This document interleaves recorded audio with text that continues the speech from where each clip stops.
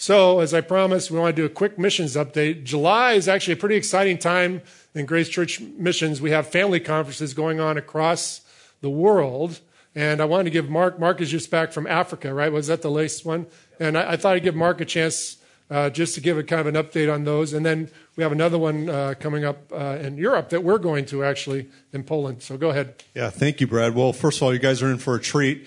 Hear Brad speak on the life of David Brainerd. So don't want to take too much of his time, but I do want to give you a brief update from the field, maybe a little bit of context. Every 2 years, Grace Church has been committed to investing in our missionary families around the world, and we usually bring them all together to some location in the world, if not Grace Church, somewhere in Europe, typically that's accessible, and we bring our elders together. You probably have heard the term ECHO, elders at some point. There's a lot of acronyms around here, right? It's kind of alphabet soup, so let me help you a little bit. There's Grace Ministries International. That's the missionary sending agency of Grace Community Church. And that whole effort of sending missionaries out is under the authority of a group of elders that we call the Elders Council Handling Outreach. And it's kind of a play on words, right? ECHO, looking at the multiplication and advancement of the gospel to the nations. But that group of elders, they're just dear friends. Brad has served for many, many years, as well as others in the room on that group or team of elders.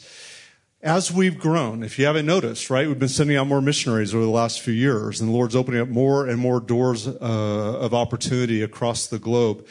And as we've grown, we realize what we need to do is to kind of scale up our shepherding of our missionaries. And so we appointed a few years ago what we call regional shepherds. And these regional shepherds are men who report to the ECHO elders, but they're veteran missionaries. A lot of times they've been on the field for 20, 25, even 30 years. They're some of our most experienced missionaries. A lot of times their kids have gone off to university, got married, and they're empty nesters. That means the husband and the wife are available and more proximate geographically. It means by a car drive or a train ride or even a short plane ride, they can be in the living room of any one of our missionary families in that region, their region that they oversee, within 2 to 3, 4 hours.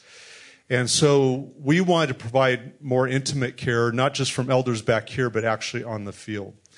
So as we've grown, we realize you bring all those people together, and it's always a wonderful experience. But we thought particularly after the hardships of the last few years, it'd be really great if we broke up by those regions and entrusted those regional shepherds to really spend time pressing into a smaller group of families in that region. So we divide the world into 5 regions. We've got the Asia-Pacific region. We've got the Ibero-America. That's a phrase you and I don't usually use, but it's the common term to capture Latin, South America, the Caribbean, Spain, and Portugal. Kind of those Spanish, Portuguese, and Caribbean languages. So we break up into that region. We have the Africa region. We have the MENA region, which is the Middle East and North Africa, kind of that Muslim or 1040 window part of the world. And then we also have, what am I leaving out? And Europe, of course, yes, which is ahead of us. Europe and CIS, the former Soviet Union countries.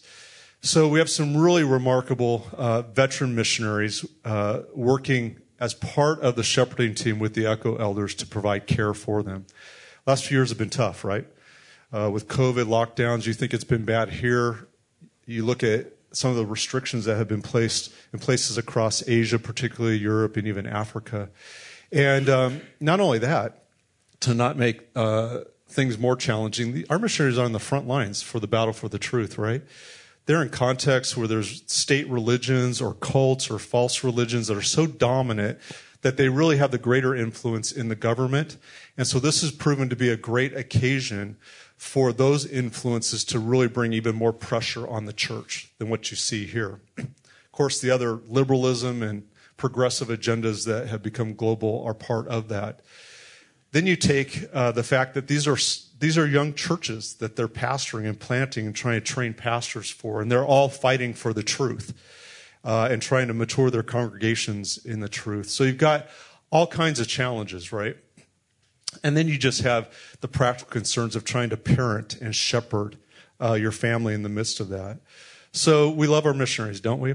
And we thought by doing these regional conferences this year, it would give us a chance to spend more quality time, really come alongside them instead of one large group, break them down into smaller groups. And roughly we have 12 to 20 families that come together. And so by spending an entire week with them, with the elders that are assigned to that region, plus the regional shepherds, it was just a great time of ministry. Let me tell you what the themes were real quick. So our first regional conference was at the beginning of this last month in India. And so we gathered together with our friends in that setting. And the theme was perseverance in persecution. So they're teaching through it. And then we had roundtable discussions talking about what does persecution or what are the opposition to the truth and the gospel that you encounter in your own setting. And so we just cut to the chase. They were sharing what was going on by way of persecution, assaults, challenges in life and ministry. And it really began to knit the missionaries' hearts together very quickly. And it wasn't just us ministering, but they were able to minister to one another because they were hearing what was going on in each other's lives. And all of a sudden, where they're out fighting a battle and they might feel a little isolated or alone, they realize, oh yeah, we're part of this greater endeavor. We're not alone. And while we were ministering as elders to them, we actually saw them throughout the week just having follow-up conversations. Boy, what you just went through is something I went through a few years ago. And they were caring for one another. And that was really strengthening the network of support within the region. So that was a joy to see. And we thought, well, boy, India was great. What's going to happen next? And 2 weeks ago, we had our Ibero-America conference in Spain. And you know a lot about that ministry there in Spain. But they hosted everybody from Latin and South America, the Caribbean, who joined us. It was really amazing. And the theme that week was faithfulness, focus on faithfulness and trusting God for the outcomes. You know, a lot of times missionaries, whether it's intended or unintended, feel a lot of pressure. You know, how many converts, how many baptisms, how big is your church growing by new members? What's your, new training ministry and this and this? And while some of those are clear indications of God's work, a missionary can take on more of the responsibility for the spiritual fruit than what God intends. And we know God is the one who transforms lives. So it was really a wonderful time for all of them to be reminded from the scriptures that God is sovereign. It's his providence and his timing that the fruit's going to be born. You just need to be faithful and not lose heart in that. And we saw the same exact dynamic of just mutual encouragement and strengthening. The most recent conference, I saw George Crawford in here, and some may be on the S-Team. Tim, we were in South Africa. And we brought all of our folks from Africa together, including Madagascar and other locations in the continent.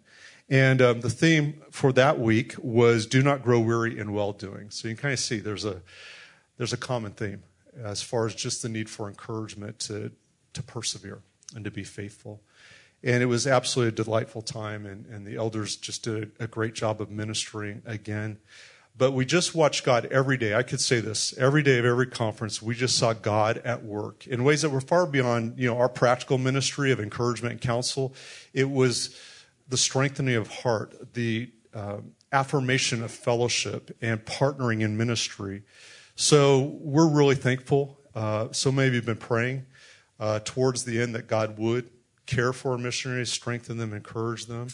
We have one more to go. And I'm really glad the Armstrongs and our Europe elders are going to join us in Poland. And we know right now is a dynamic time, right? The Whites are going to come up from Ukraine. The Alvards will be with us. And, of course, everybody's facing ministry. In addition to all the things I just mentioned, the refugee ministry is impacting the church in some really wonderful but challenging ways.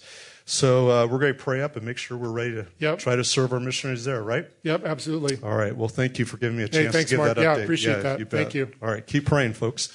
Yeah, it's interesting. Susan and I were very excited about Poland almost, it was probably 35 years ago, almost more maybe. We were upstairs and meeting with Marriage Builders at the time, and Bob Provost was our elder. And so Bob had a connection and was starting to kind of transition into missions work and hadn't joined Slavic Gospel yet, but he was organizing a trip to Poland, a short-term trip to Poland. In those days, everybody remember when the wall came down? That was like 1989. Well, this was 1986, and Susan and I were just married. We had a group from Marriage Builders at the time, now commissioned. We were all set to go to Poland, but the wall hadn't come down, so Bob had it, so we'd ride in these trunks, and we'd come over and sneak over the border, and then we'd minister, and we even had our Polish phrase book. So we were all set to go in 1986. Susan and I had already been married for 2 years, but needless to say, kind of reasoned one out and said, maybe it's not a good idea to send a team of married couples in the trunks of cars to Poland. Maybe we'll wait. And so, but then, fortunately, when the wall did come down, we were able to go to Ukraine, made several trips to Ukraine, and have been really agonized over what's going on with our brothers and sisters there. It's been terrible, but it was just great ministry there. But it's nice that now we do finally get 35 years later, we get to go to Poland. So, and maybe that Polish phrase book, did that make the move, Susan? We have that. So, okay. Be able to bring that out of the closet. So, anyway, I'm excited about David Brainerd. I think Josiah's teaching this morning was a great intro to this about David Brainerd's life. And quite frankly, I think Josiah is a great model of David Brainerd. He kind of follows in the footsteps. I mean, this guy was in the ICU just how many days ago, and here he is preaching in front of Grace Church. And maybe we could accuse him of some of the same things. He just works so hard despite all the infirmities that he has to deal with. But he's such a tremendous testimony. I get a lot of that feeling. And quite frankly, a lot of our missionaries kind of fall into that. But David Brainerd is special case, and we're going to really go try to delve into his life. It's just scratching the surface, really. So we have just a few about introductions. We're going to kind of go through his life growing up, his conversion, which is an incredible story in of itself, how he prepared for ministry, and it wasn't exactly the way he thought it was going to be, but it was the way God had planned for him. His mission to the Indians, and then some discussion of final days. We're also going to have a very interesting surprise visit from Bill Brandenstein is going to come up. And so one of the things that we're going to talk about is that David Brainerd was sort of coming up and lived during the time of the Great Awakening. And that was also, and we're going to talk about that and what was going on spiritually with the church at that time. But also what was happening, there was a great awakening on the church, on the side of worship and hymns, and moving from kind of metrical psalms over to kind of more full worship based on the full Bible. And Bill graciously agreed to come and kind of talk about that and lead us in some worship. So that's a special treat for us. We'll probably get to that. And then the last thing was we'll take a few lessons away. So, I can say, people have said, Helen of Troy had the face that launched 1,000 ships. Well, I think it's safe to say that David Brainerd's life was the life that launched 1,000 missionaries. He had that kind of life and that kind of impact. It's interesting that, a lot of us don't even hear about him, because when you actually read about his life and all the people that were impacted in him and the impact he really had on the church, it's amazing we don't hear more about him. And so I took this as an opportunity to really selfishly study his life for myself, and I found it incredibly uplifting, but then maybe share some of that with you. So just to give you kind of an example, just talking about the people who were impacted, John Wesley, who was kind of in that time as well as part of the Great Awakening, and one of those genre of preachers, John and Charles, who did a lot of the hymn writing. Let every preacher read carefully over the life of David Brainerd. Henry Martyn, who was a missionary to India and Persia, perusing the life of David Brainerd, his soul was filled with a holy emulation of that extraordinary man, and after deep consideration and fervent prayer, he was at length fixed in a resolution to imitate his example. So Henry Martyn wanted to follow it in his footsteps, after reading his work. Gideon Hawley, he was a missionary disciple of Edwards. I need something more than humane or to support me. I read the Bible and Brainerd's life. It's the only books I brought with me. So when he went to the field, he brought the Bible and Brainerd's life with him. And you could almost say that Brainerd's life is a practical application of the Bible when you read about it. And here's David Brainerd. He was born in 1718, lived a short life. He was only 29 years when he died. we'll talk about his hardships. And one of the things that really gives us the most about him is he kept a meticulous diary and a journal, a missionary journal. And that's where we're going to be taking a lot of our material for today. And interestingly enough, he was such a humble guy, he did not want this diary or journal to be distributed. He instructed that it be destroyed after his death.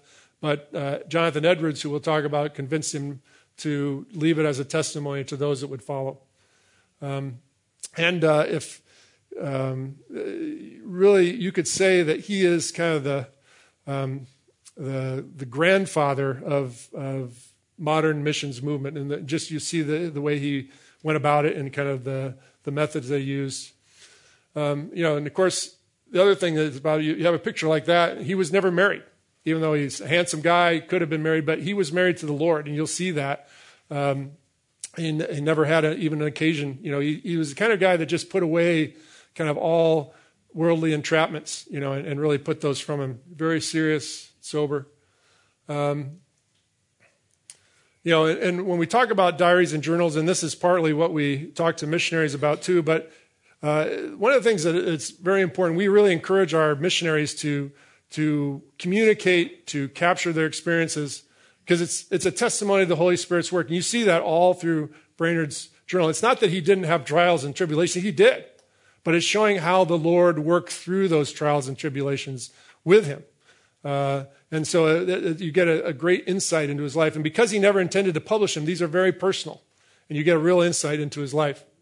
And it's also a roadmap to those who would follow. Communications weren't what they are today back then. So these journals and these diaries that he kept were really important. In fact, the missions agency that he worked for officially chartered him to keep a mission journal. So he has a diary, but he also has a journal of his mission work with the Indians. And I was reading watching a movie, was Into the Ice, I think it was called. What was it called? Against the Ice. It's about a Norway expedition to Greenland. Has anyone seen that movie? It's not. I think it was a Netflix movie anyway.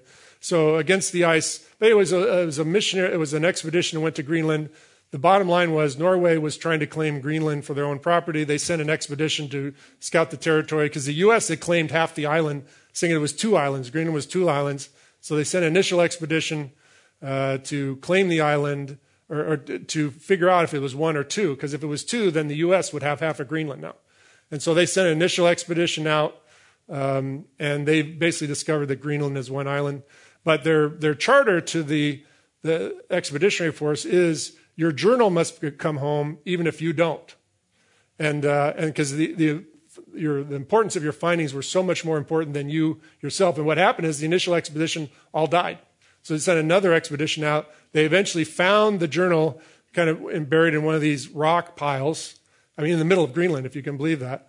And then it's the whole story about how they got back, got stuck there for 2 years and came back. But the importance of it was that journal, the findings, was so important that was even transcended your life. And I think for Brainerd, the journal, the impact that his journal has had to follow, show the importance of keeping track of that. And that's why we encourage our missionaries to communicate and track, because it's a record of God's testimony and work in their lives, as well as a roadmap for others to follow, particularly in areas where, there's a lot of areas where kind of unknown. And the ministry in the Americas was still relatively unknown. There'd only been Europeans there for 100 years or so. And so this was all new, and they really need to keep a good journal. And it was also something that Brainerd would constantly go back and read his journal and see how God had worked through him. Isn't that also true when we look back on the record of how God has worked in our lives? We see that testimony. Even though we can't see the way out, we look back on our lives and we say, well, yeah, Lord got me through this. He got me through that. So that record of our walk with God is really encouraging to going forward. And I think that's how Brainerd used it as well. Another important person in this is Jonathan Edwards. Obviously, Jonathan Edwards is a lot better known than David Brainerd, but these two men, and we'll see, worked really hand in hand. He was obviously, a lot of people say he was America's greatest theologian until John MacArthur. And then he entered Yale at 13. Can you believe that? And Yale at that point was not the Yale that we know today. That's where guys went to go to seminary to get trained to be in the pastorate. and he had a master's degree by age of 20. He was served as senior pastor for 20 years, and then he was just dismissed over a communion issue. Seems kind of interesting. But then he became the president of Princeton University. Actually, Princeton University was founded because people were reacting to Yale and not accepting Brainerd back, and we'll see why and later. And so he became president of Princeton. Has a lot of theological treatises and papers that he's published in books. Obviously, one of his famous Great Awakening sermons, "Sinners in the Hands of an Angry God," but his most widely published book that he's ever written is the biography of David Brainerd. And it's interesting when you talk about it. It's a biography, but really I think it's half biography, half autobiography, because most of what's in the biography is Brainerd's own journal, his own diary. And then what Edwards does, he adds commentary on top of that. So it's interesting. So he factors very much into this. Edwards provided an introduction in the biography. It's interesting, kind of, and I've really had a great appreciation of Edwards as I'm reading about Brainerd, but just the way that Edwards is able to kind of break a situation down, apply biblical truth, and present it in a very interesting way. So his introduction to Brainerd kind of states this: there are two ways of representing and recommending true religion and virtue to the world, the one by doctrine and precept, the other by instance and example. Both are abundantly used in the Holy Scripture. And then he goes on to talk about how Christ did this, and a whole long paragraph on how Christ represented both of those. And then now as he's talking to Brainerd, God also in his providence has wanted to make use of both these methods to hold forth light to mankind and inducements to their duty in all ages. He has from time to time raised up eminent teachers to exhibit and bear testimony to the truth by their doctrine and to oppose the errors, darkness, and wickedness of the world. He has also raised up some eminent persons who have set bright examples of that religion which is taught and prescribed in the Word of God, whose examples have, in the course of divine providence, been set forth to public view. These have a great tendency to both engage the attention of men to the doctrines and rules taught, and also to confirm and enforce them, especially when those bright examples have been exhibited in the same persons who have been eminent teachers. Such an instance we have in the excellent person whose life is published in the following pages. So this is an introduction. So you have, in Edwards' world, you have great teachers who teach the word, and they have those who are great examples of putting the word into practice. And in Brainerd, we have an example of someone who's both. But he did point out there's two weaknesses, and we'll get into this a little bit more. By his constitution and natural temper, he was so prone to melancholy and dejection of spirit, he exceeded all melancholy persons that I ever was acquainted with. So we have a word, depression, for melancholy, but this is something that Brainerd had, and he lived with, and you'll see the impacts of that. Another imperfection in Mr. Brainerd, which may be observed in the following account of his life, was he was being excessive in his labors, not taking due care to proportion his fatigues to his strengths, and you'll see that too. It was estimated Brainerd, in his 4-year ministry, traveled 15,000 miles. So I calculate that's traveling almost 4 hours a day somewhere, on average. And these were not, you're not traveling in air-conditioned buses and planes. This is on horse. This is hard travel. And with the conditions he had, I think a lot of people think that he worked so hard, he worked himself literally to death with his conditions. So, and this is an overall timeline. I thought it would just be good to give you kind of a brief overview of kind of Islam. We'll go into this a little more detail. But he was born in 1718. He was converted on 1739. We'll talk about that. Enters Yale College almost immediately after. Then after being dismissed from college, what we'll talk about, he received a license to preach. And he couldn't become a pastor, but he could be licensed to preach. So he became sort of an itinerant preacher. And then initially he worked with one band of Indians near Conomeque in Massachusetts. And then he moved to the Delaware River to work with another band of Indians in kind of western Pennsylvania. And then finally where he receives his greatest success is in New Jersey, Crossweekson, which we'll talk about and get his perspectives on. And then that little community there is banded together and moves to Cranberry, where they have their own Christian village, essentially. And then he passes away in Edward's home in age 29. But as you can see, a relatively short period of time his ministry was only 4 years long. He was only a Christian 8 years. But if you look at the life that he lived in 8 years of being a Christian, it was pretty impactful. And here's a little map. It's kind of hard. I was looking for a lot of maps, but this one is the best I can come up with. But anyway, he kind of started out in Massachusetts. Edwards had his church up in Northampton. He started his initial ministry in Stockbridge, and he was from Haddam, so he initially went into Stockbridge, and then he kind of made a full circle. He started in Stockbridge near Conomeek, which is right up there, way up in there, and then went to the Forks of Delaware, which is in western Pennsylvania, ministered to the Indians there, and then where he had his greatest effect was Crossweek there, and then they formed a little village in Cranberry. This is New Jersey. And then he ended up back in Northampton up with Jonathan Edwards and his church, and then obviously his home. So that's a little bit, but it's a lot of ground to cover on horseback. And he did do that. So growing up, he had parents, Hezekiah and Dorothy. They were both strict Puritans. They lived a strict Puritan life. His father was a legislator and a squire and a businessman. This is a quote from David himself. I was, from my youth, somewhat sober, inclined to melancholy, as Edwards had said, rather than the contrary extreme, but do not remember anything of conviction of sin worthy of remark till I was, I believe, about 7 or 8. Then I became concerned for my soul and terrified at the thoughts of death, and was driven to the performance of duties, but it appeared a melancholy business which destroyed my eagerness for play. So he didn't play a lot. He kind of gave away. He didn't play with the other kids much. So he's a very serious and solemn guy, melancholy. And this sort of began a period of time where he was working towards salvation, but not actually achieving it. And the whole family was sort of given to melancholy from what I heard. So, the Brainards weren't the guys that you would sort of invite over for dinner if you wanted to have a nice evening of conversation. It was like, oh, good day to you. Oh, what's so good about it? So so it sort of ran in the family. But then, so that was kind of his start on the path to salvation. He was trying to work his way into heaven. And then at a very young age, at 9, his father died. So he lost that influence in his life. So there's, it's almost as a series of strikes and trials and tribulations coming into his life. That's the first one.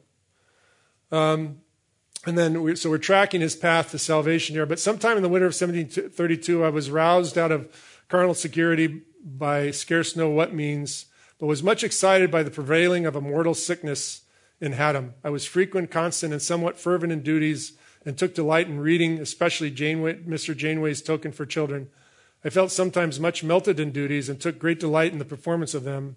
And I sometimes hoped that I was converted, or at least in good and hopeful way for heaven and happiness, but not knowing what conversion was, as we'll see later.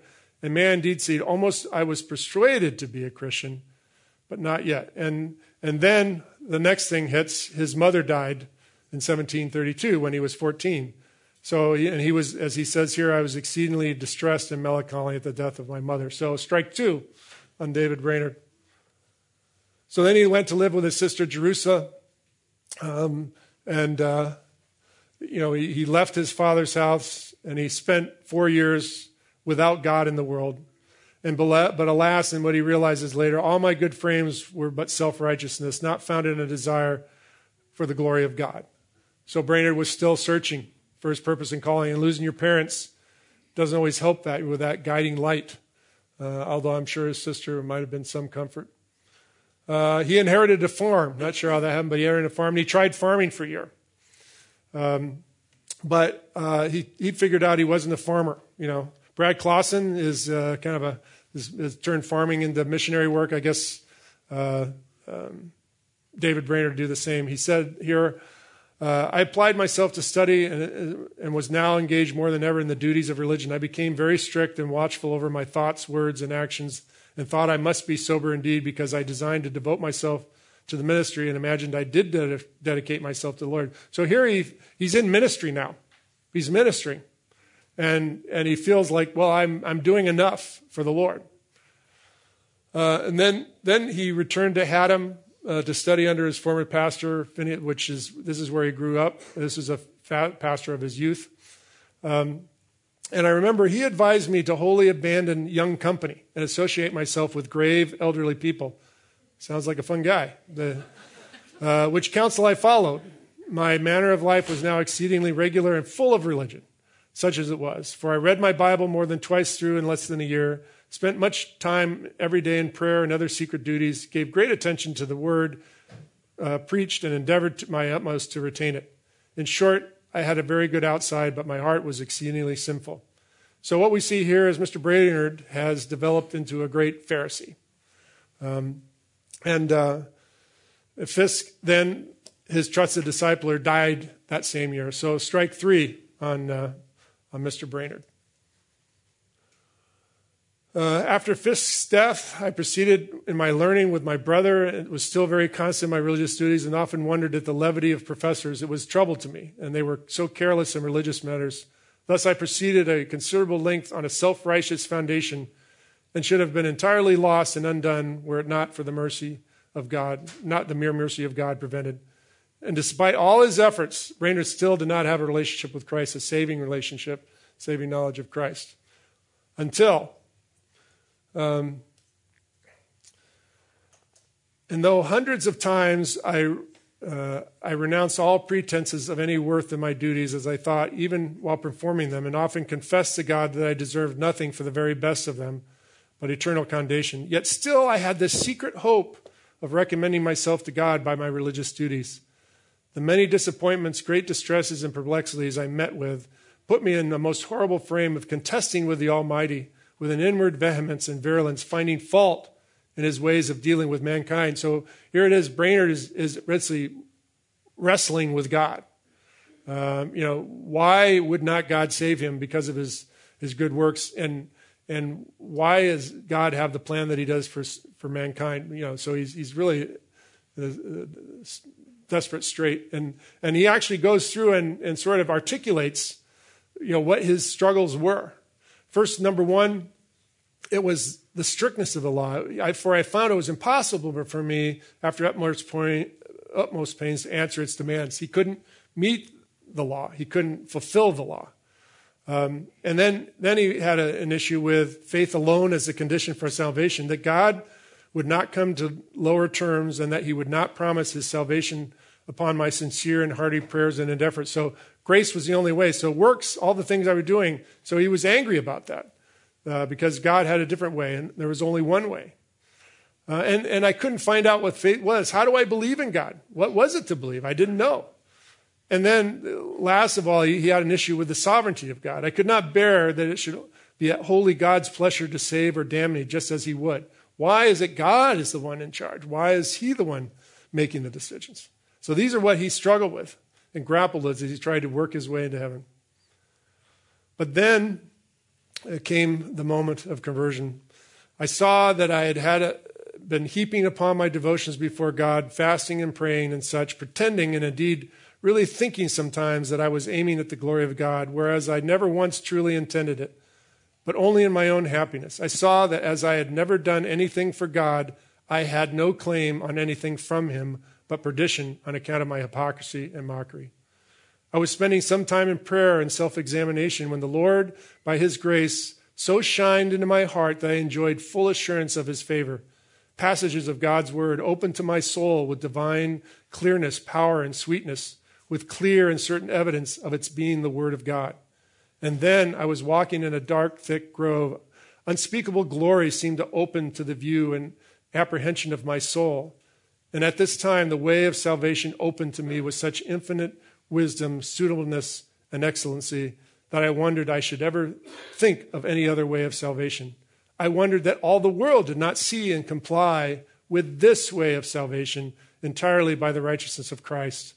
So this is the conversion of David Brainerd and the realization that none of his works meant anything. It was only by faith in Christ.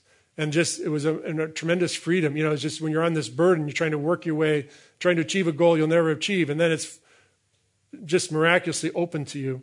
It was a tremendous burden lifted from him. You know, I have a kind of a similar experience. I was sort of a good Pharisee myself. You know, I grew up in the church and did everything I could in the church and serving him.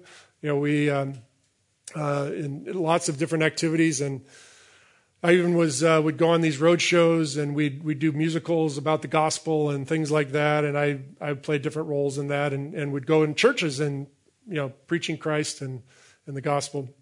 And then I joined this youth group in like my senior year, and they basically, one of the guys in the group who was leader of the group, he called me one day as I was on my way to college. And he said, "You know, Brad, you really you have to go for it, man. You're falling short." And my first reaction was like, falling short. You know, so, you know, all these things I do, and you say I'm falling short. And my first reaction was angry. I was angry. And I'm sort of the way Brainerd was angry at God. I was angry at this guy for saying somehow I'd fallen short despite all the things that we're doing.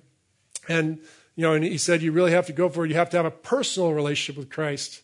You know, and I realized at that time that despite all the things that I had been doing, I didn't really have a personal relationship with Christ. I read the Bible, but I didn't have a hunger and thirst for it. So that got me thinking. And then when I went to UCLA, that's where I met my lovely wife. I joined a Christian fraternity there, and met a lot of guys who seemed like they had a personal relationship with Christ. And they said, "Hey, we go to this church. John MacArthur's the pastor, and you should come." And they used to talk about John all the time, and I was like, you know, this must be some type of personality cult because these guys are always talking about him. I don't know what kind of Kool-Aid they serve over there, but I sort of resisted for a while. But eventually I came to Grace, and you know, initially I thought, how could anybody be that good? But when I got here, I saw that was wrong. I never heard the word opened before like it was here, and ended up studying the word, and my life was transformed, you know, through Grace, coming to Grace. And then Susan and I were eventually married here and baptized here and involved in ministry, and the rest is history. But I was a Pharisee, just like Brainerd. I can relate to his story. And there is this thing of you're trying to work your way to heaven, but then it's such a release when you feel like I don't have to anymore, that God is taking care of it. And so I can relate to this. So now, and this happens just before he goes to college. Now he's on his way to Yale. He figured out he wasn't going to be a farmer, so he's going to Yale. And again, here we'd say, well, becoming a Christian, go to Yale. That's the last place I want to go. But then that's where guys went to be pastors. And you had to have a degree, a 4-year degree from Yale to be a pastor and an established church. So that's where he wanted to go. And he entered Yale in 1739, and he loved to study, and he was good at it. He was at the top of his class. And we'd know more about his time there, but unfortunately, he felt like his life there was not exemplary. So he actually, before Edwards got to him, he destroyed both of his 2 volumes of diary from his college days. So I know a lot of us would like to destroy our record of college days, but I'm sure his weren't as bad as ours. But then, you know, as we see, you know, as these strikes keep coming against Brainerd, he contracted measles and had to leave school for several months. And eventually at Yale, he contracted tuberculosis. And I looked at it. There's some people that say that measles can actually lead to tuberculosis, unclear, but whatever it was, he got tuberculosis, and this would, again, shape his ministry going forward. And tuberculosis, just so you know, it's a lung disease. It gives you a feeling of sickness or weight loss, fever, night sweats, coughing, chest pain. Does it sound familiar? So, yes, Brainerd had COVID, but something like it, obviously, and it was very debilitating, as we know it can be. And this is a time where they didn't have a lot of medicines and things, so it was nothing really you could do for it, but just live with it. which is what he does. And of course, the working that he did probably exacerbated the condition. They worked so hard. So this was the time of the Great Awakening, and there was a lot of eminent preachers coming. George Whiting came through, spelling check there, but there was kind of, and we see a lot of the kind of the great spiritual movements in history. There was on the secular side, the age of reason was coming up, and people were thinking rationality and science. That was the way. That was their God of salvation. And at the same time, you see sort of a cold church kind of getting complacent. And the combination of those two ignited a movement of the Spirit. Let's see. And so what we see is a lot of these great preachers like Whiting coming through, Edwards, and sort of waking, and this awakening was coming. And so these itinerant preachers, Whiting was an itinerant preacher, they would come and they'd preach, and we'll talk about him a little bit later. And they would get these great gatherings of people all coming to the Lord. And Edwards was a great observer, so he wrote a little piece called A Narrative Surprising Conversions. And so he observed this awakening coming. And so he wrote a whole pamphlet on it that Whiting and others, I'm sure, got a hold of, and that was part of what drew them to the colonies to kind of preach. Excuse me, did I say Whiting? Whitefield is what I meant to say. Sorry. And the two things that he observed, one was that they are brought immediately to quit their sinful practices. So he saw this, that people were forsaking. And soon the churches were full and the taverns were empty. So that was a good sign. So if you want to look at metrics, look how full the taverns are versus the churches, if it's a real movement. And the other effect was that it put them on earnest application of the means of salvation. That means that people were putting the Word of God into practice. And that's what he observed. And I think that's what drew people that, yes, this was an awakening. But there was still a lot of debate about whether this is really of God or not, which we'll get into. And here's George Whitefield. They called him the cross-eyed Calvinist. So as you see here, you kind of see it a little bit there, but I saw some pictures where, whoa, I don't see how he could even see straight with but anyway, he was a great, powerful preacher that swept the colonies. At some point, people said 80% of the people in the colonies had heard Whitefield preach. And so it was an amazing movement, and there'd be crowds of up to 30,000 people. This is in those times. And you had to be a pretty good preacher to preach to 30,000 people with no microphone. So he was able to belt it out.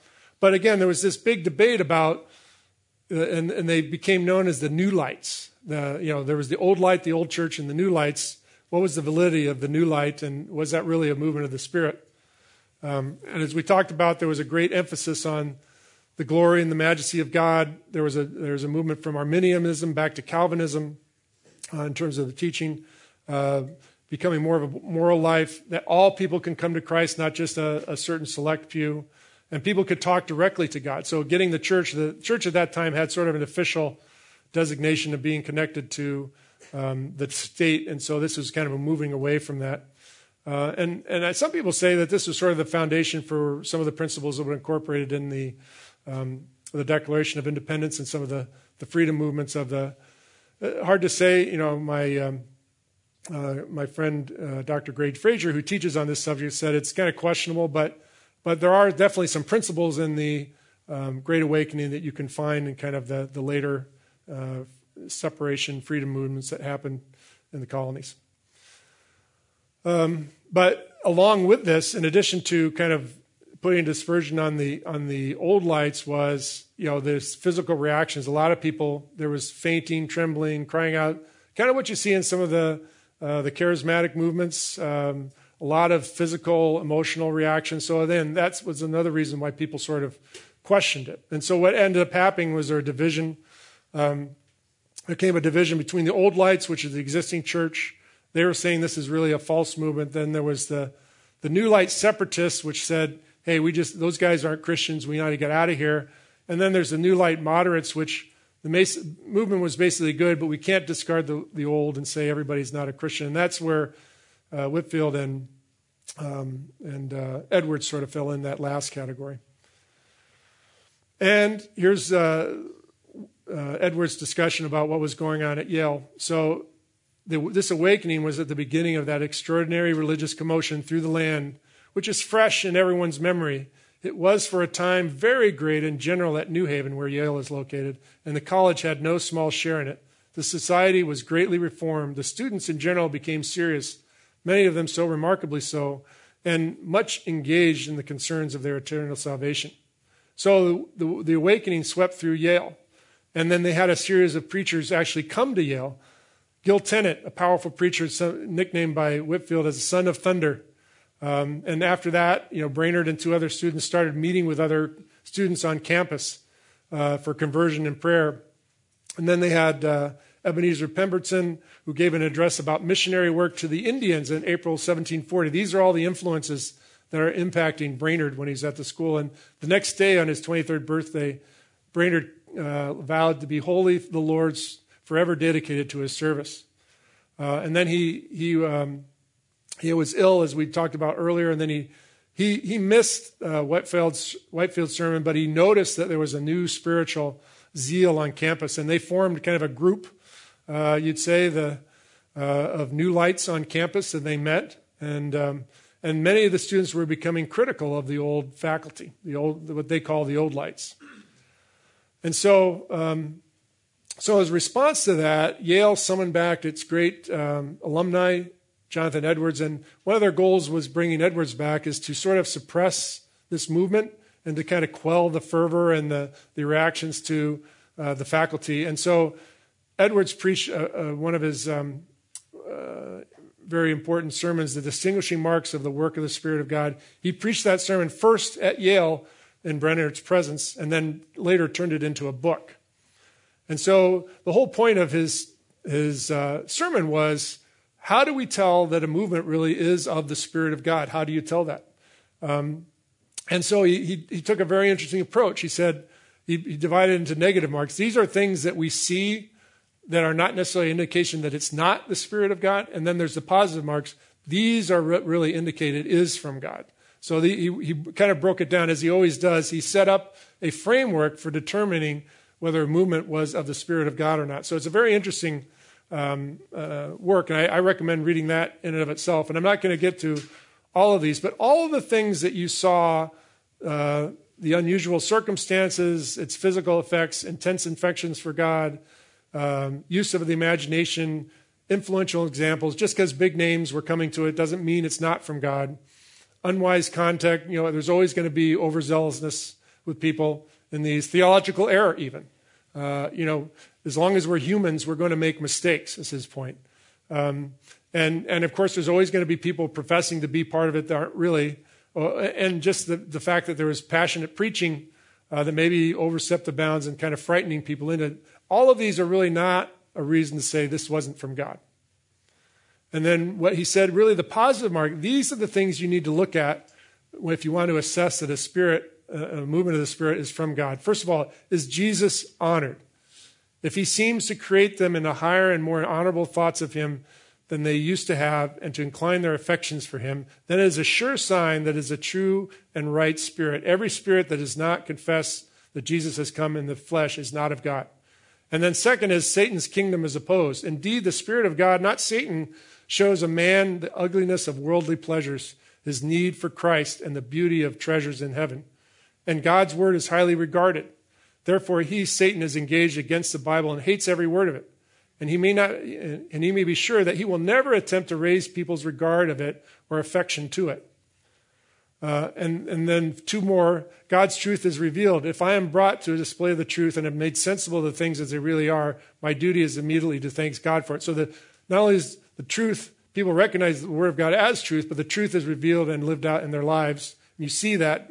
And then the last thing, God and others are loved. The Spirit is at work among a people and operates as a spirit of love to God and man. It's a sure sign that it is the Spirit of God. So it's a very concise way of, and I think we could use this even today to test whether a spirit or whether a movement is from God. And so he preached this, and then his application was, His conclusion, much to the chagrin of the Yale regents, that the revivals are a work of God. The rules of the Word of God and the facts of this observation of this movement is undoubtedly, in the general, he says, he qualifies it, mostly from the Spirit of God. So we must not hinder but promote the work. Those who resist will fail of any share of so great a blessing and will miss the most precious opportunity of attaining divine light, grace, and comfort, heavenly and eternal benefits that God ever gave in New England. So if you don't promote it, you're going to miss it, and that would be a great tragedy. But the promoters of the revival must be approached, and here's where he gives a kind of a middle-of-the-road answer to say, but give diligent heed to themselves to avoid all errors of misconduct. And he also said the miraculous gifts are passing away, so we don't see those now, which some people were claiming were coming back with this movement. And then consider how far the grounds of Holy Scripture will truly justify their passing censures upon professing Christians. So his point was you need to go back to the Scripture before you condemn something. And there's a process for condemning people in the Bible. Go back to that. Don't just say these people are not Christians out of hand. So I thought it was a very reasonable, but the regents, they didn't really feel like they'd achieved kind of the result that they were looking for. And the very next day, they passed a resolution. If any student of this college shall directly or indirectly say that of the rector, either the trustees or the tutors are hypocrites, carnal, or unconverted men, he shall, for the first offense, make a public confession in the hall, and for the second offense be expelled.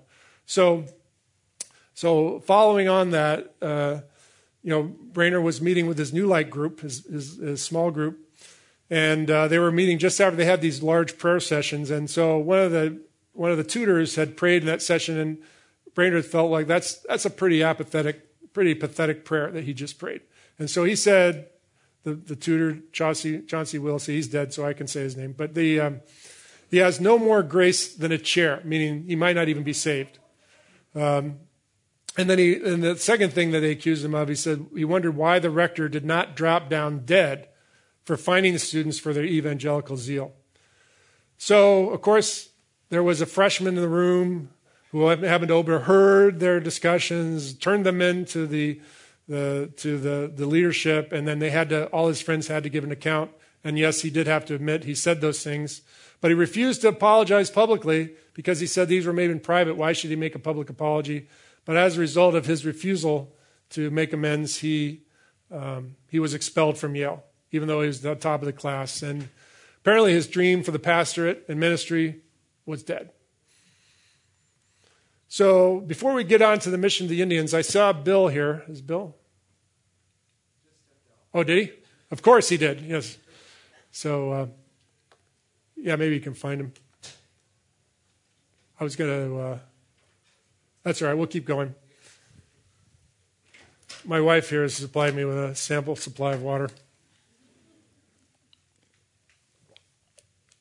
Okay, we'll keep going, but Bill is going to do his thing.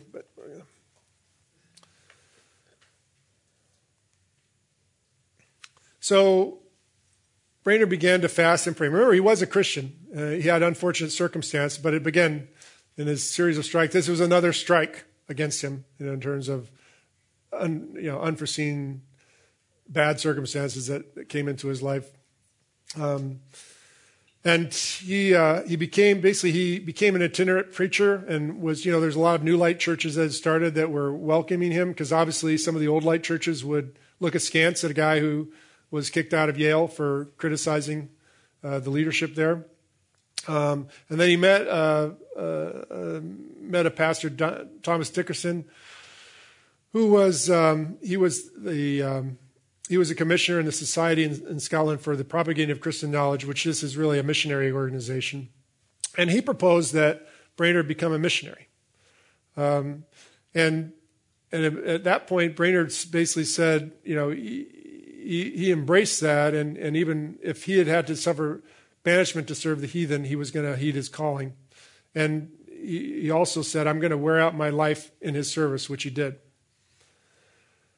And so Brainerd, even though it's interesting to me that, even though the Puritans landed, the Pilgrims landed in 1620, I actually have relatives who landed on the boat on the Mayflower. They landed 1620. Even 120 years later, there still wasn't a lot going on with the Indians. And a lot of people had come from Europe. They had their churches and things, but there wasn't a lot of ministry going on. I think a lot of people, and we'll see that there was a big division. But there had been some things. John Eliot was a precursor. He had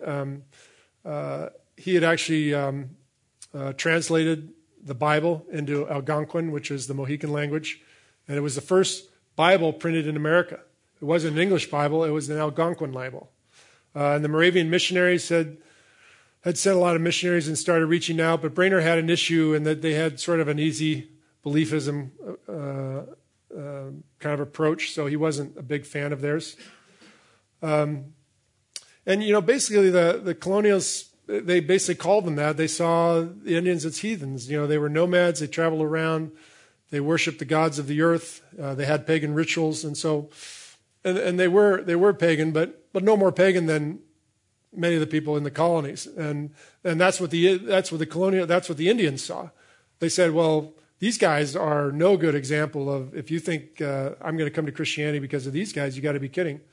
And they also felt pressure because, obviously, as we know, that the Indians were constantly getting moved west, getting moved out. That they really felt looked down upon by the other culture, and they felt Christian was hypocritical because they saw the lives that these people lived. So there wasn't a great outpouring of missionaries to the Indians, and a lot of Indians did not become part of Christian churches at that time. And even Brainerd's own observations is Bill. Oh, did you find Bill? Yeah, 2 minutes. What? 2 minutes. Okay, all right.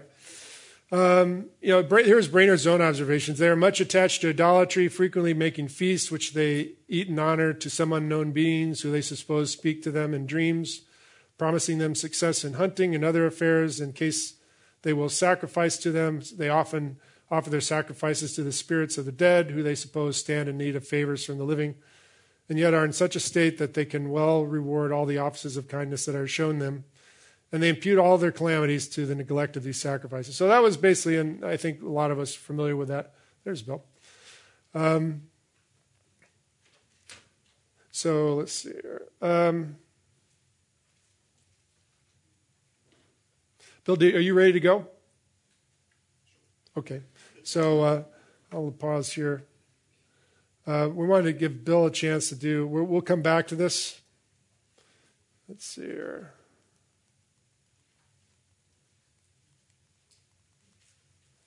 Here we go. So Bill is going to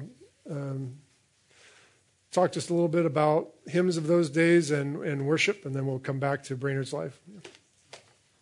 Oh yeah, there's a clicker. So this advances. Sweet. Yeah. Good morning, Brad. Thank you for the opportunity to talk about one of my favorite subjects, hymnology. And our goal here is to just talk a little bit about what congregational music would have been like in the day of Brainerd and Edwards, and a little bit of music history here. The hymns we enjoy today have a family firmly planted back in the Reformation, because Martin Luther brought corporate worship back into the hands of the laity. He acknowledged the priesthood of all believers, and that corporate worship belonged to them and not the Roman Catholic priesthood. As you well know, Luther wrote hymns, the best known of which is A Mighty Fortress is Our God. And after Luther, John Calvin followed suit in Geneva with a similar emphasis on congregational music. However, he restricted this to unaccompanied voices and then exclusively to psalm-based texts. To this day, in fact, some strains of Protestantism still hold to the practice of exclusive psalmody, prohibiting the use of instruments and arguing against the freer sorts of music and texts and accompaniments that you routinely hear here at Grace Community Church, thankfully. Luther and Calvin faced the same challenges all hymn writers face. It's difficult to take a biblical text in any language and to make it fit neatly with an ordered melody.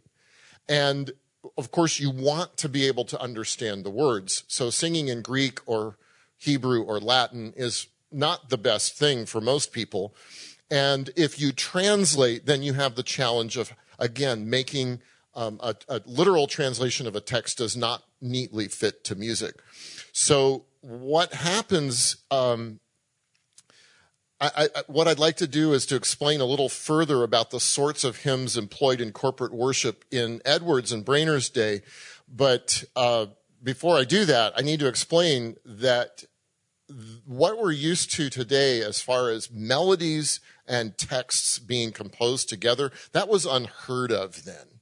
So texts were written by theologians, and musicians came along and found something to sing them to. In fact, these days our hymnody is rather upside down in another way, and that is that most of our hymns are sort of a free nature, not based on one specific passage of Sir. And rather, a great hymn today might have some biblical topic or story or testimony or doctrine that is explored in various facets through the different stanzas of the hymn. But much of Protestantism back in that day didn't sing free hymns until Isaac Watts and the Wesley brothers came and popularized them. Instead, what they were doing there, and actually all through much of Europe, were singing metrical psalms. So what is a metrical psalm? Since literal translation makes for poor English poetry, a metrical psalm is a poetic paraphrase of a psalm or psalm passage, and it's put into verse with a rhyme scheme, multiple brief stanzas, and employing a recurring pattern of the numbers of syllables in each of the lines. The latter is what makes it metrical. For example, we sang, "O God, our help in ages past," in the main worship service this morning. It has 4-line stanzas in a pattern of 8 syllables, 6 syllables, 8 syllables, and 6 syllables. You could sing that text to any tune with a meter of 8-6-8-6, such as that of "Jesus, the very thought of thee," or "Oh, for 1,000 tongues to sing." So you could go, "Oh God, our help in ages past, our hope for years to come," right? Okay, that's just what they did. They take a given metrical psalm and simply find a tune with a matching meter and go for it. Hymnals back then didn't typically print words with music, but just the texts alone, which left the local musicians to work out what to sing them to. 8-6-8-6 was such a profusely used pattern that it became known as common meter, which you'll see why shortly. One of the most significant influences on hymnody in the early American colonies was known as the Bay Psalm Book. This was actually the very first book to be published there in Cambridge, Massachusetts in 1640. It endeavored to carefully paraphrase each verse of many of the Psalms into singable stanzas. Among the various sources of hymns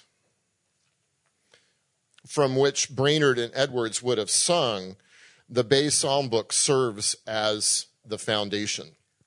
I'd like to provide you an example from the very first text. Of course, it is a paraphrase of Psalm 1. As you can see, there's one poetic stanza of 4 lines for each verse of the biblical text.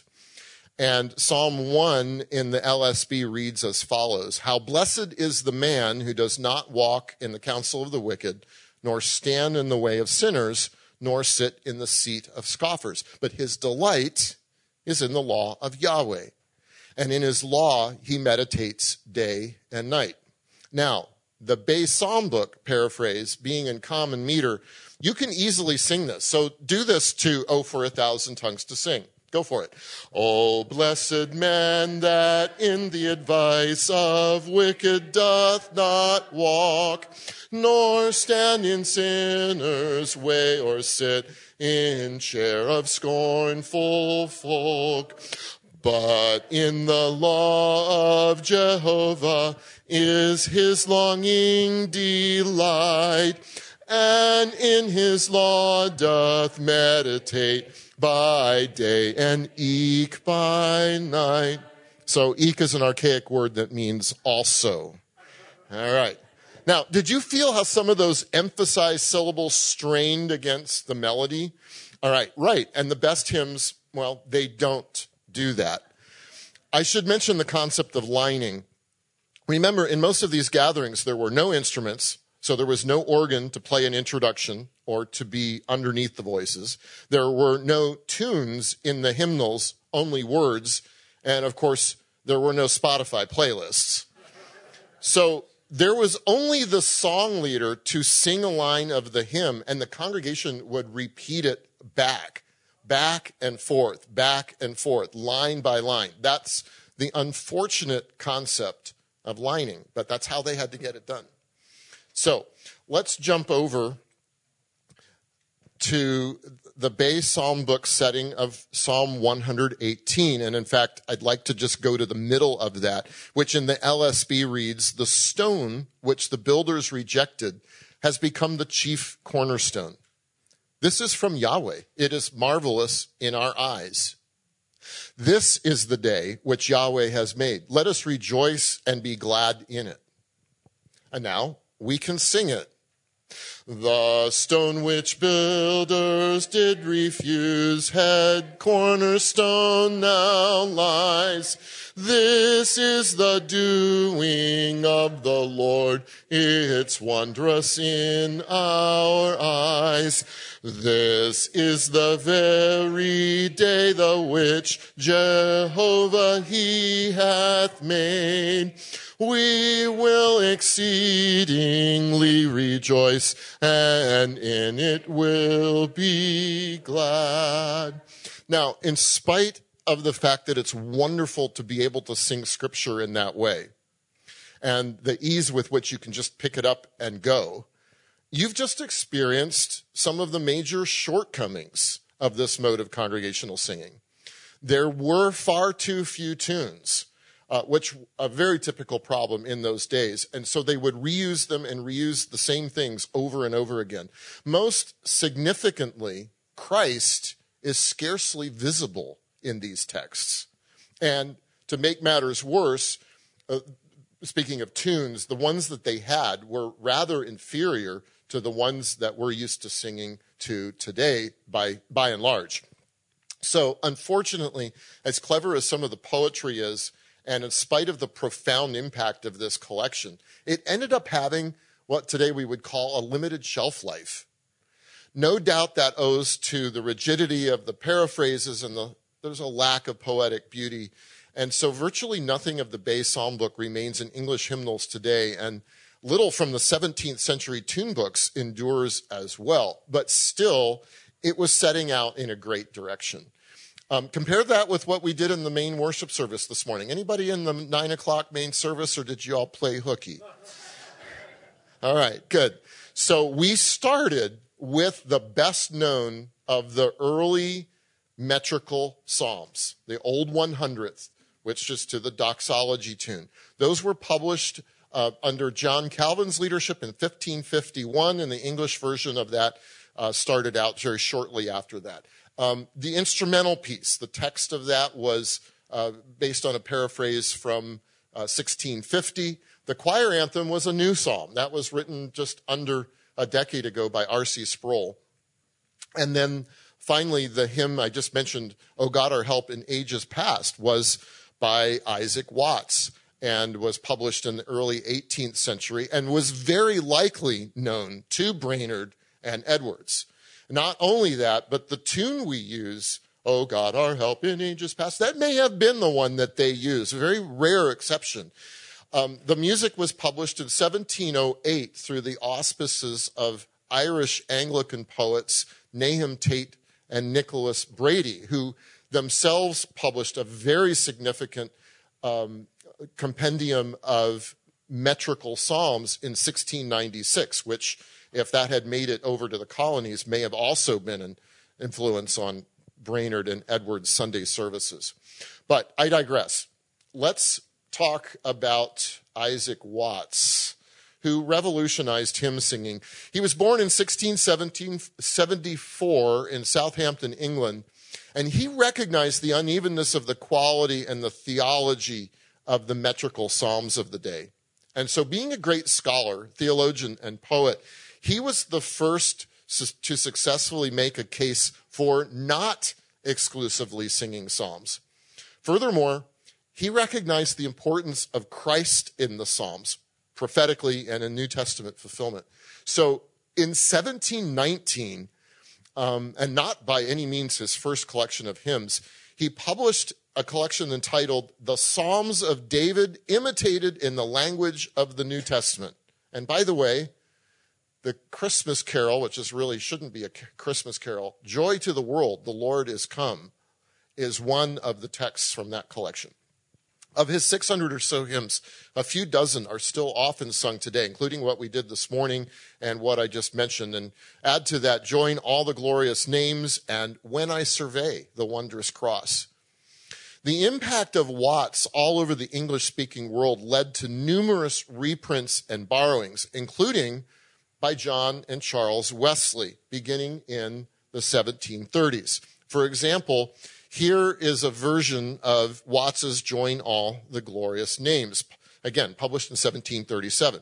So while Watts first published it in 1709, this kind of thing might have been how people in the English colonies might have seen it or heard it. What's interesting is that the text of this is different than the meter that we have in our hymnal now, and I haven't figured out who changed it, which was the precedent.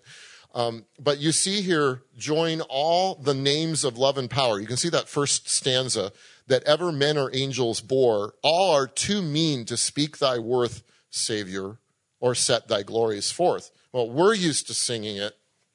Join all the glorious names of wisdom, love, and power that ever mortals knew, that angels ever bore, are all too poor to speak his worth, too poor to set my Savior forth.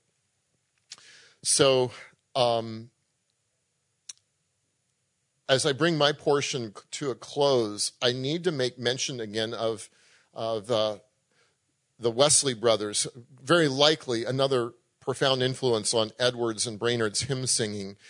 And John's hymns don't survive in modern hymn usage, but Charles, who was born in 1707 and wrote between 6,000 and 7,000 hymns, joins Isaac Watts in having created some of the most important early non-psalm-based texts.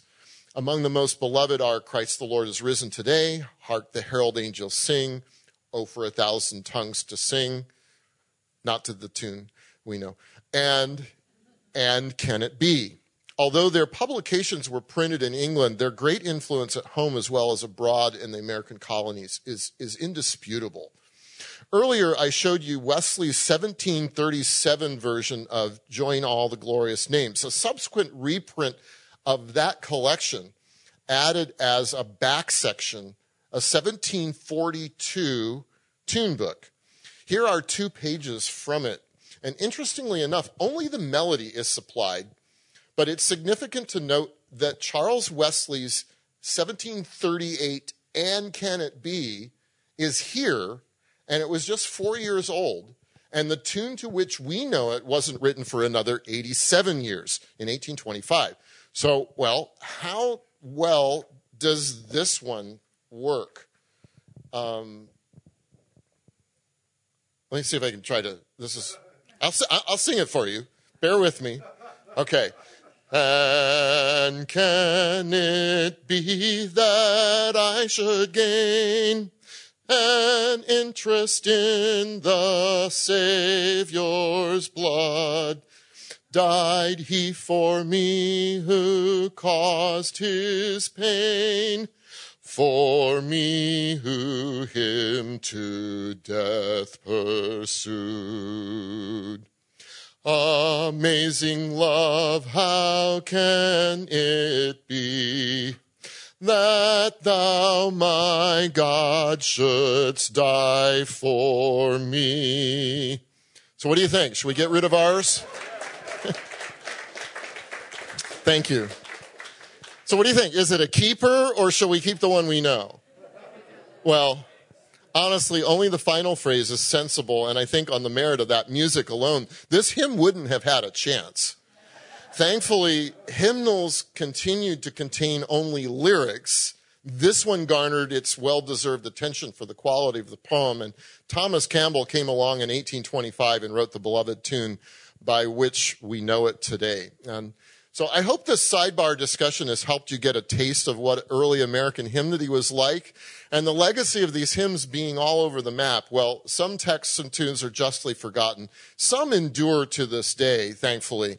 And what a joy it is to still use the greatest of them among our expressions of praise. They help connect us with believers from centuries ago as we, like they did, walk in the faith once delivered in the saints. I want to leave Brad a couple of minutes left here at the end, but I would really love to have you stand. Mark, did we get this to go? No. Okay. So I'd love to sing a verse of And Can It Be? And that's going to be kind of like really old English. Mark, can you sing me an F? Okay. All right. Would you all stand and let's sing together? And can it be that I should gain an interest in the Savior's blood? Died he for me who caused his pain, for me who him to death pursued. Amazing love, how can it be that thou, my God, shouldst die for me? Amazing love, how can it be that thou, my God, shouldst die for me? Marvelous testimony, and thank you for not needing me to line that out for you. You may be seated. Really good. Thank you, Bill. Yay. I mean, can't you picture Bill chanting in a monastery somewhere with the old hymns and the psalms? I think he'd be great at it. And so I am actually very thankful for Bill, too, just his ministry here at the church. And his transition from Cling to Him was one of the smoothest transitions I've ever seen in the history of the world. I mean, just so patient, and then just stepped right in and just taken it to a new level. Really appreciate your ministry. And speaking of David Brainerd, Bill has gone through his own physical trials lately, and we're just so glad to have him here. Thank you, Bill. So, yeah. So we only have about an hour more to go here. So, but the good news is it's all this is all documented, and I can put this out on the website so people can take a look at it. What I did want to go through. So Brainerd was commissioned. I got a great kick out of his commissioning, so I have to read this one. But it's so he went invited to New York to be commissioned, and he was examined by some gentlemen of my Christian experience and of my acquaintance with divinity and some other studies in order to my improvement in that important affair of gospelizing the heathen, and was made sensible of my great ignorance and unfitness for public service. I thought that was an interesting comment, that after all that, he just. Oh, yeah, and anybody who's been through ordination, you probably have got that same.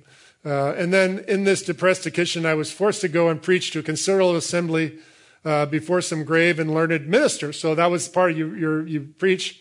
And my soul was grieved for the congregation that they should sit there to hear such a dead dog as I preach. And I spent much of the evening alone. But this is a good, you see his heart. And again, anybody who was at that, I'm sure, was saying, oh, that was a great, and they commissioned him to go. But, just that self-introspection that came along. But I got a kick out of that. I'm not going to go through, you can kind of read, but basically his first two stationing, I think it was a good example of, he went to disciple with a guy that helped him kind of learn the language and learn the culture. So that was good. That's the way we do it in missions here, is to work with people. But really didn't see any significant salvations or work there. And then he went from Conomique over to the Forks of Delaware in Pennsylvania. And keep in mind, Pennsylvania, we think of the Wild Wild West as somewhere in Utah or Arizona. In those days, Wild Wild West was Pennsylvania. And that was a very harsh world. And he talks a lot about his travails and living there. But he actually went to live among the people, which is, I think, another missionary principle that we try to adhere to, is to live with the people, be part of the people. A lot of times you see people kind of going in and out. It's really hard to get a sense of the culture and have the people really think that you're with them if you're just kind of coming in, going out. And that's why we really emphasize that with our missions as well. And really the only fruit that he saw there, what he called fruit, was the salvation of his translator, Ptolemy, and his wife, and they became Christians in the Delaware, but no other converts per se, even though he had a lot of ministry there.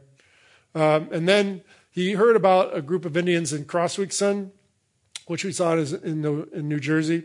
And he went there, he preached, he found a young native woman there who became the first convert in that area. And it was amazing, the work there. And he'll describe it to you.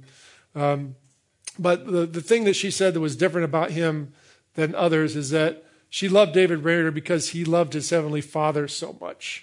And that was what really came through to her. And that example of Brainerd really was an example to her. And that's what caused her to come to Christ, despite all the other words that she had heard from other people. And then that kind of dovetailed, and people just kept coming.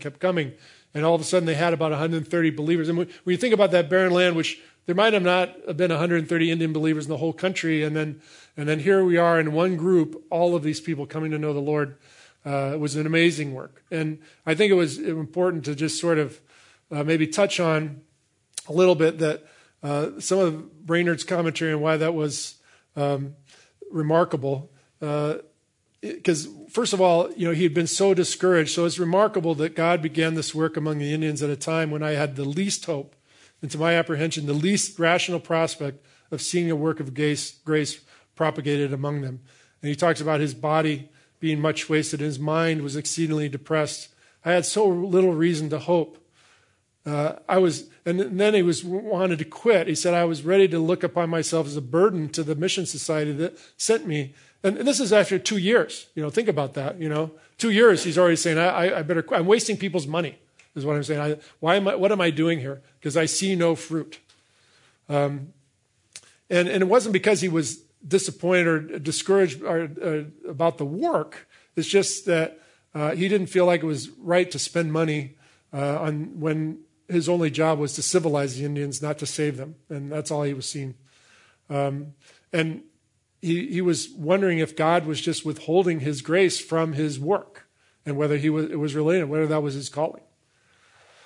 But the second thing he said was remarkable, is that God called these Indians together, and how he seized their minds immediately, and people kept coming from all, he didn't even know where. He wasn't calling, but they just kept coming and being saved immediately.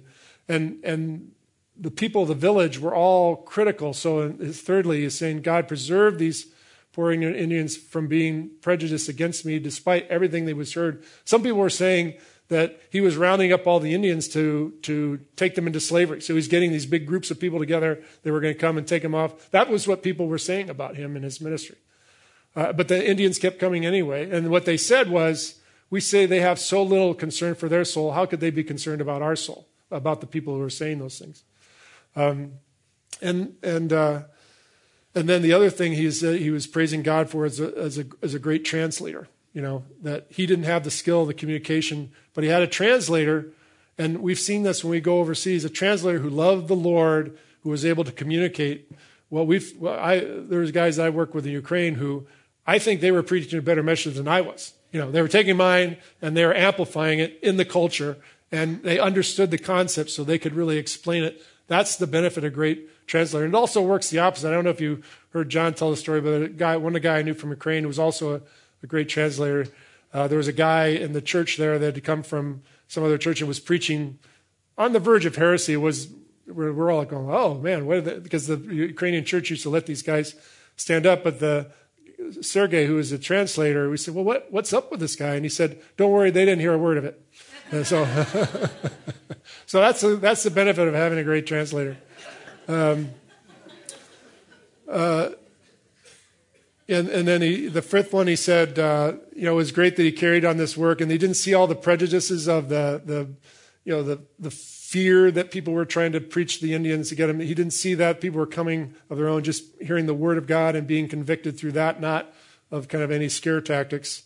And the other thing was that many of these people had gained more doctrinal knowledge and divine truth since I first visited them in June than could have been installed in their minds in the most diligent use of proper instructive means for whole years together. So he's saying these people were coming to know the word in rapid fashion. And really, if you hearken back to the words, the marks of the Spirit, the movement of the Spirit that Edwards had outlined, this movement was all aligned with that. You could see that. And so Brainerd obviously had been there, who could see that this really was a miraculous, amazing work of the Spirit.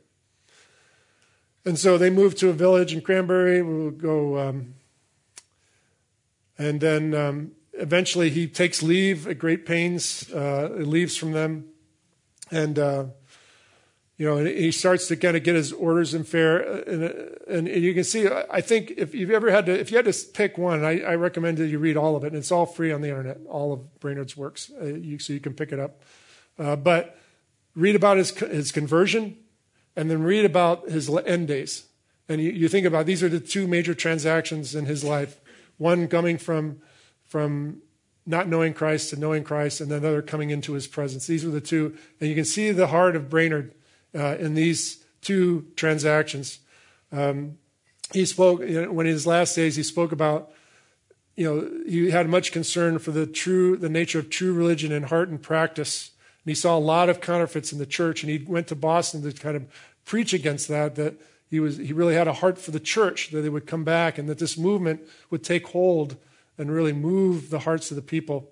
And he had a great abhorrence for doctrine. So you see the teaching and the practicality coming in. He had an abhorrence for doctrine that was counter to the Word of God, like antinomianism, which is the easy beliefism, we don't have to abide by the law or holiness of life. Those were unnecessary. And then he also abhorred the practice of the separatists, dividing the church, calling some Christians not and some Christians other. And he was looking for unity of the church around around the Word of God. And even as he's sick, he never seemed to be easy. If he was not doing something for God. And then he was also trying to set up the missions work, trying to send more missionaries to his work to take care of his church. He oftentimes would cry over the church, his church, the Indian church, his cry over them and his concern for them, setting up missionaries, funding a school. He wrote to people to fund a Christian school. And he was very effective in getting getting funds for the school and getting persons sent. And then as his dying days came, he said, "Oh, the glorious time is now coming. I've longed to serve God perfectly," meaning in heaven. Now God will gratify those desires. So his desires were coming true. But I do not go to heaven to be advanced, but to honor God. And I pray for God's glorious advancement of Christ's kingdom on earth. And then, he continued to say it was impossible to conceive the distress he felt in his breast. His body was on such duress, but he was concerned that he might dishonor God by his impatience to go to heaven under his extreme agony. So Brainerd was promoted to heaven. Interestingly, Edward's daughter, Jerusha, who cared for him, 17-year-old, and they developed affection. Some say maybe there was romantic, but no evidence of that, but a strong affection just because of the man he was. And she died a few months later of the same disease and was buried right next to him. And only on his gravestone it says, "Faithful and laborious missionary to the Stockbridge, Delaware, and Susquehanna tribes of the Indians." Very simple. I'm sure that's probably more than Brainerd would have wanted to have said. And it's interesting because he was such a understated guy. Edwards delivered the eulogy at his funeral, delivered the eulogy at his funeral.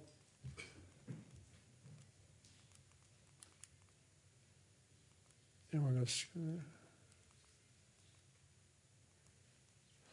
There's a lot of words to be learned. And before I get there, and you could see the impact, as iron sharpened. I think that Brainerd and Edwards were probably much the same Peter and Paul. Peter, the pastor of the church, the leader of the church, as Edwards was, and Paul, the great missionary. And you could see the same, I think, relationship between Edwards and Brainerd. I think that God does raise up special leaders during special times. This great awakening was that, as we talked about, that convergence of kind of spiritual immorality and vacuousness and the coldness of the church, and raising up leaders to lead kind of an awakening, a revival. Much the same way I think a lot of you see that today. You see where the world's going, you see where the church is going. We need leaders like John and others to kind of step up and kind of lead the church back to Christ and to be that kind of that salt and light in the world. That's why you see, I see, as elders, we see a miraculous movement of funds and resources and people coming to the church and supporting it, starting a Christian school, starting other works. It's been an amazing time, quite frankly. And when you're thinking your lowest period of time, quite frankly, we see this working. And so I think both Brainerd and Edwards, they were good for each other. And of Brainerd, he of course, his eulogy, it was a sermon from the Bible. It wasn't about Brainerd at all. It was about, what we have to look forward to in heaven. And then he did, and oh, by the way, of Brainerd, he said, he and his whole course acted as one who had indeed sold all for Christ, had entirely devoted himself to God, and made his glory the highest end, and was fully determined to spend his whole time and strength in his service. And Willie Carey, father of modern missionaries, but as we said, Brainerd would be the grandfather then, and they all gave testimony to him. And I think things that we should be thinking about is, what are we relying on for our salvation? Are we just coming to church and thinking that's going to be enough? What are the weaknesses and failures that we see that sort of hold us back as excuses to ministry, when really those are a channel of God's blessing and really equipping you to experience that? And then think about how God will use those to demonstrate his power through you. And how do you commune with God? Brainerd communed on a daily basis, sometimes 6 times a day, bringing his concerns and cares. Not that he was perfect. He wasn't. All the more so to come to God. And then what's our attitude towards the outcasts of the world? The people, our heathen of today, are there people that we just don't want to affiliate with? We just kind of keep to our holy huddle. Think of Brainerd and what he was willing to do, who he was willing to reach, and then crying over those people, the people that were outcasts in society. And do we have that same sense of urgency? Look at what Brainerd was able to get done in a period of 3 years. Do we have that same sense of urgency? Sometimes I think, we're just sitting here waiting for the opportunity. And Brainerd, it was the opposite. He went after he served Lord with all his might, despite his conditions. So I'll leave this final with a poem that Brainerd wrote. Farewell, vain world, my soul can bid adieu. My Savior's taught me to abandon you. Your charms may greatly gratify a sensual mind, not please a soul wholly for God's designed. Forbear to entice, cease then my soul to call. 'Tis fixed through grace, my God shall be all, my all. While he thus lets me heavenly glories view, your beauties fade and my heart's no room for you. Lord, I'm a stranger here alone. Earth no true comforts can afford, yet absent from my dearest one. My soul delights to cry, my Lord, Jesus, my Lord, my only love. Possess my soul, nor thence depart. Grant me kind visits, heavenly dove. My God shall then have all my heart. So let's close in prayer. Lord, we're thankful for the great example that Brainerd was to us. Hopefully that we pray that we could follow in that example, follow in his footsteps, that we could have a greater zeal for your kingdom, for your word, for your people, for those who are not your people, Lord, to share the gospel with them. We thank you for all the great examples you have in our current life, for the pastors and the ministers among us, for our missionaries. Lord, help us to support them with the same zeal that others supported Brainerd. And Lord, again, we're just thankful for the example and pray that would just have an impact on our lives and have an impact for your kingdom. We pray that in Jesus' name. Amen.